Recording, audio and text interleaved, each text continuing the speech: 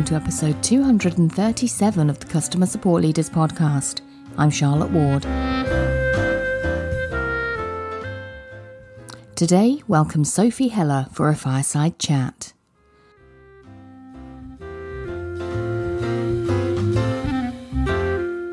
I'd like to welcome to the podcast today for the first time, Sophie Heller. Sophie, it is lovely to have you join me. Hello, and I would like you to introduce yourself for the benefit of our listeners. Hi, good to be here, Charlotte.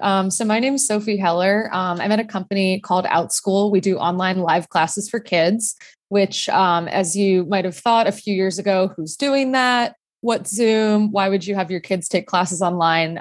That changed a lot during COVID. So I'm here to talk about what we needed to do on the support side to go from being a tiny company to overnight being not at all a tiny company. That must have been quite a journey. Well, welcome. It's lovely to have you. I do know about school, and I homeschool my children, so full time, and was doing so before COVID. So I have come across OutSchool, but as you say, this last couple of years has been a particularly special time for you, hasn't it? So let's talk about that a bit. So maybe set it up with kind of what did your team look like before? Sure. Before we got the news of, this strange virus. Yeah, so it's really been quite the journey for me specifically. I joined the company in spring 2018 as the second employee. So I came on and I was the entire inbox, right? I did all the tickets. I also, we have a lot of vetting procedures for our teachers, for our classes. So I was the person interviewing all of our teachers, looking at their classes, really doing anything that needed to be done at the company. And by the time that March 2020 hit, for me, OutSchool had really grown a lot. In my 2 years, we grew to be about 25 people. I was already thinking, like, how am I going to manage working in such a large environment? I'd never worked at a company that big. I'm so used to just coming in sub 5. So you'll imagine my shock talking to you now today. We are a 200-person company, Series D, fully distributed. Just wow, so much has changed. Yeah. Wow. Wow. And I guess, one thing we should be clear about is that OutSchool itself, I guess, is a two-sided marketplace, isn't it? You have your parents and you have your teachers. Does that add does that compound things when you're going through essentially hypergrowth, which is what you experienced as you hit March 2020 onwards? Oh, definitely. And especially from the support side, right? Because as you mentioned, when we started, we were a marketplace connecting individual families to individual teachers. So there are a lot of different use cases supporting families who are looking to purchase classes. Maybe they don't know how to use Zoom really well. They have technical issues versus teachers who are trying to grow their businesses, use our platform. We have a lot more complicated functionality for teachers. So that definitely compounds things. And I think that over the last couple of years, so many things are different. And one thing that's come up, we have a lot of different initiatives now. We work with schools, we work directly with employers. So we're just seeing a lot of different use cases that call for a lot of different types of customers to support. Yeah, that's interesting. So tell me about, you were with OutSchool for a while before COVID hit, and then tell me what happened in March 2020 for you personally and for the support environment there. I know there'll be things you can't tell us, but like what had to change overnight?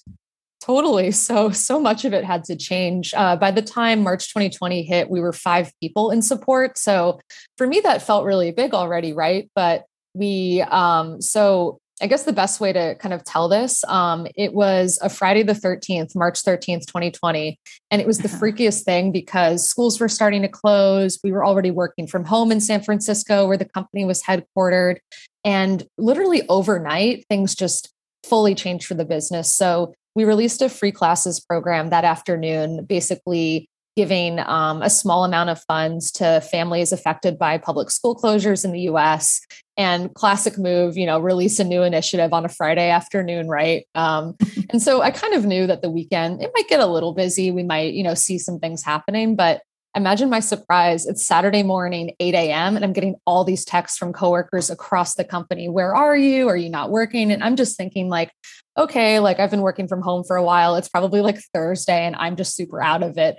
But no, as it happened, we 10x'd overnight. We had thousands of tickets coming in about this program, and the entire company of 25 people, we just worked through the weekend, and we basically had to spin up our support team to get to about a month or so later. We were 100 people or so in support. So we did all of that just over the first few weeks of COVID. And that's incredible. That is an incredible. So 10x in ticket volume overnight. And then if my maths is correct, that's 20x in headcount in the support team in the first. What time frame did you give that? Like a month? I guess over the first month or two. So we did a couple different things. We outsourced our support. We had to basically from the ground up build a lot of tools, set up policies, procedures. So yeah, I guess over the first couple months or so of the developing situation, we were also just completely changing the face of our company.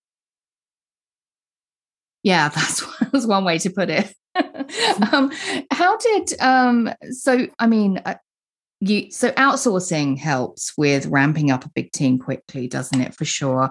But you still have to enable that team. You still have to provide the knowledge, the tooling, everything that you just said. What was the most immediate challenge, and what did you have to work fastest on? Right. So it all kind of fits together. So as you said, outsourcing helps a lot, but you need to have a lot of resources to outsource. So previously, the makeup of the team, it was a lot of people who had been there for a couple of years, really knew the website, our teachers, it just felt kind of like a mom and pop business. We knew a lot of our customers by name. We, got on Zoom with them, walked them through issues. So we had to move to this world where suddenly you have 100 or so outsourcers coming in.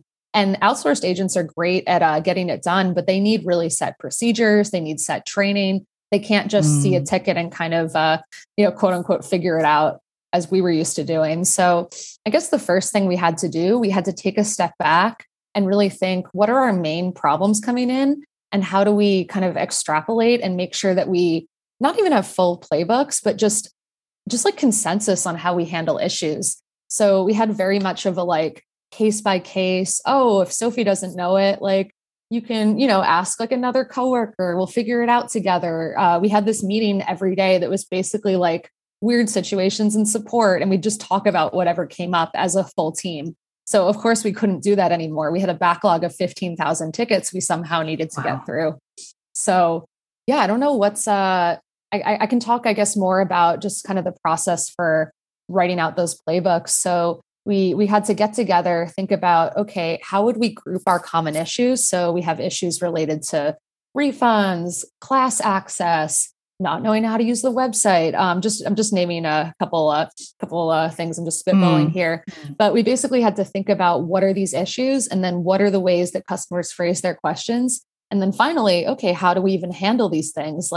What are our policies for, a refund request comes in and it's this type of situation versus that type of situation.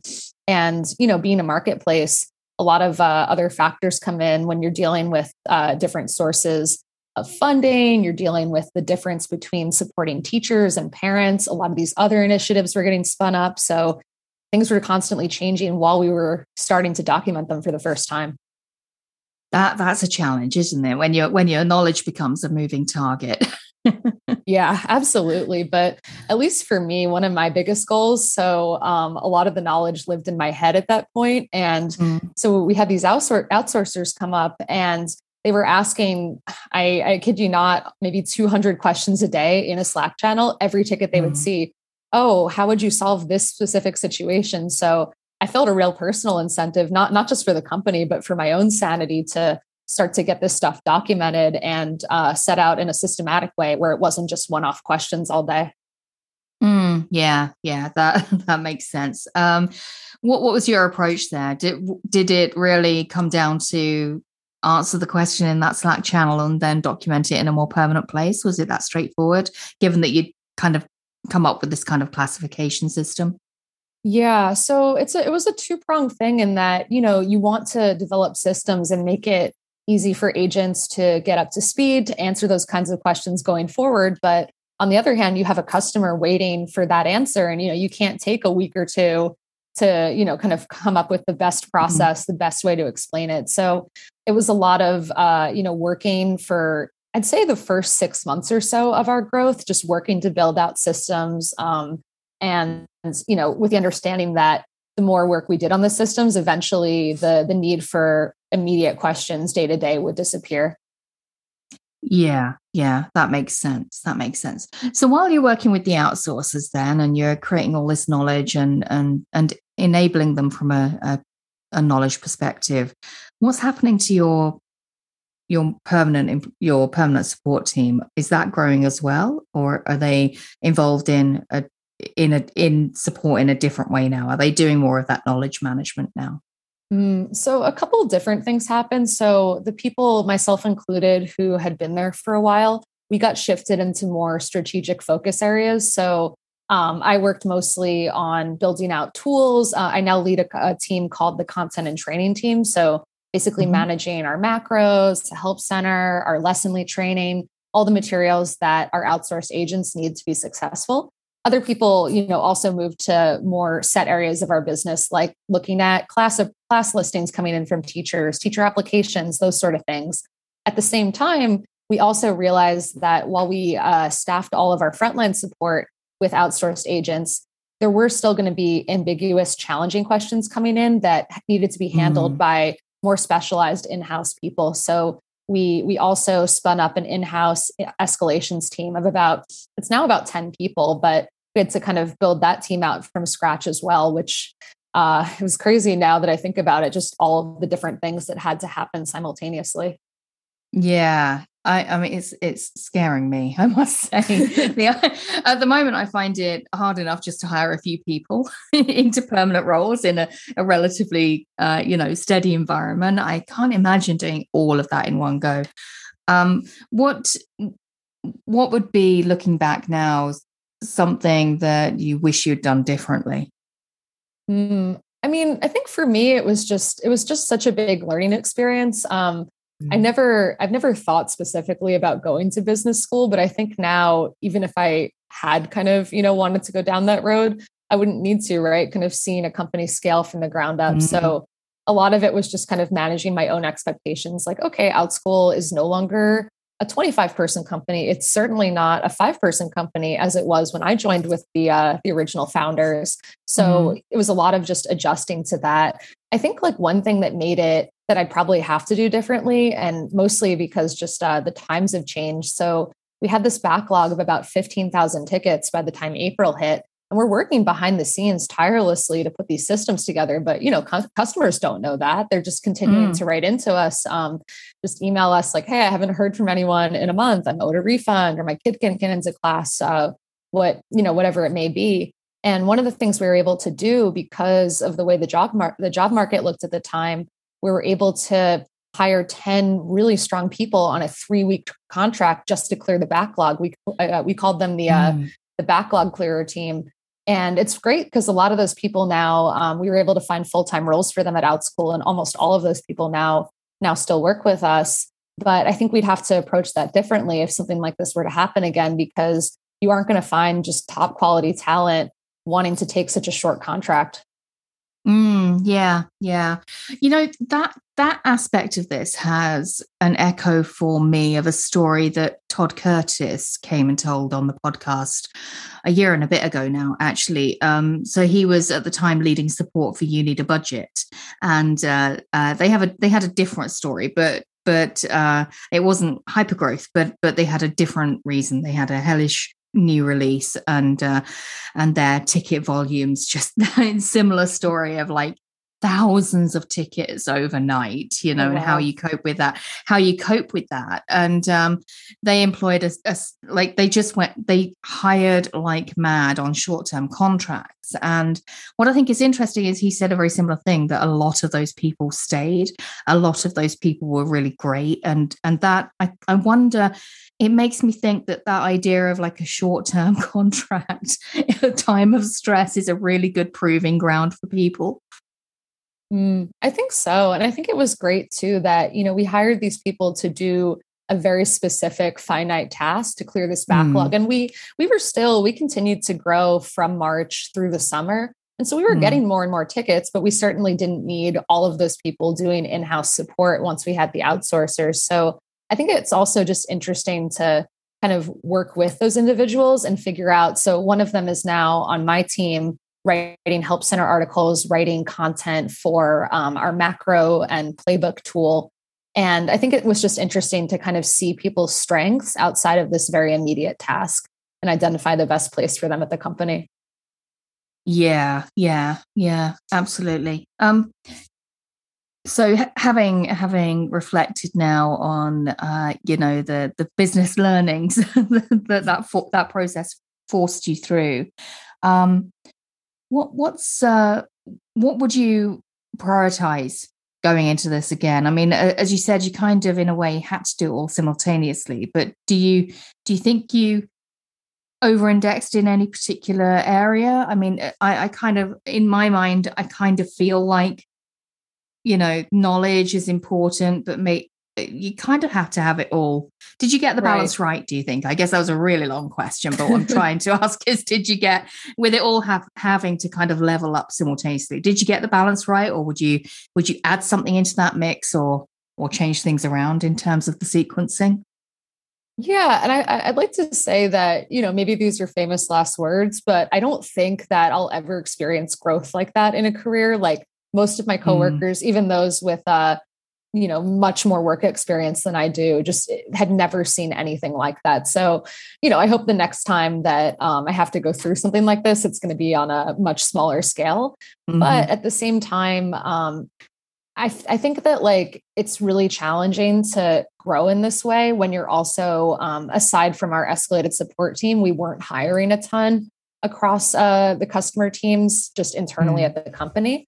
And so I think like for me, I'm still in the process of building out. I hired someone to focus specifically on training less than a year ago. I'm currently bringing on someone to focus on our QA function, but I think it can be really challenging to build all these things out and then to also be, kind of managing upkeep for all of these different systems and processes. So I'd hope that in the future, if this were more spread out, it would also be accompanied with in-house hiring for people to fully take ownership over those functions. Yeah. I do think that there is a benefit to growing all of those functions at a similar pace, as much as you can manage that, to a similar level of like operational and functional maturity, as much as you can manage that as well. I think when business functions, when one business function has kind of developed everything or is like really accelerating very fast operationally, and another business function isn't accelerating quite so fast, and you get that mismatch. And I think this must be incredibly painful in periods of growth like Outschool have seen, but I think it's painful everywhere that I have seen it manifest. Is joining up business functions that are at different operational stages, I think is really painful. So I think there must be, I feel, an advantage to being able to say, we need these three functions and they can grow together. Yeah. And I think I'll add to that. I think that it really made a huge difference for us once we had an official training function, since we were at a point where our help center was the only thing of the tools that I managed that existed before Scale. So we had a pretty fleshed out help center. It was fairly not easy, but straightforward to line out playbooks, to write save replies, because you're also, you're responding to tickets. It's pretty easy to just save language and kind of, compile it in a more structured manner. But I think we got to a point where we had the resources and it was frustrating to see like, why aren't the agents, like we have the language written, we have everything documented in our help center, we had an internal wiki, like why are people just not picking it up? And I think that's just that's a stage that a company can reach where you just need formalized training. You can't just be supplying people with written resources and thinking that they learn the same way that you do. And if you're, kind of a smaller, scrappier startup with people kind of, I don't know, employing more of a figure it out type attitude, that's not going to scale, especially when you're working with anyone who's not in-house. They just won't have the same context, the same way to get up to speed that you do. So I think that, setting up a training function as early as possible and, as is feasible for hiring reasons, that can make a huge difference, as it did for us. Yeah. Yeah.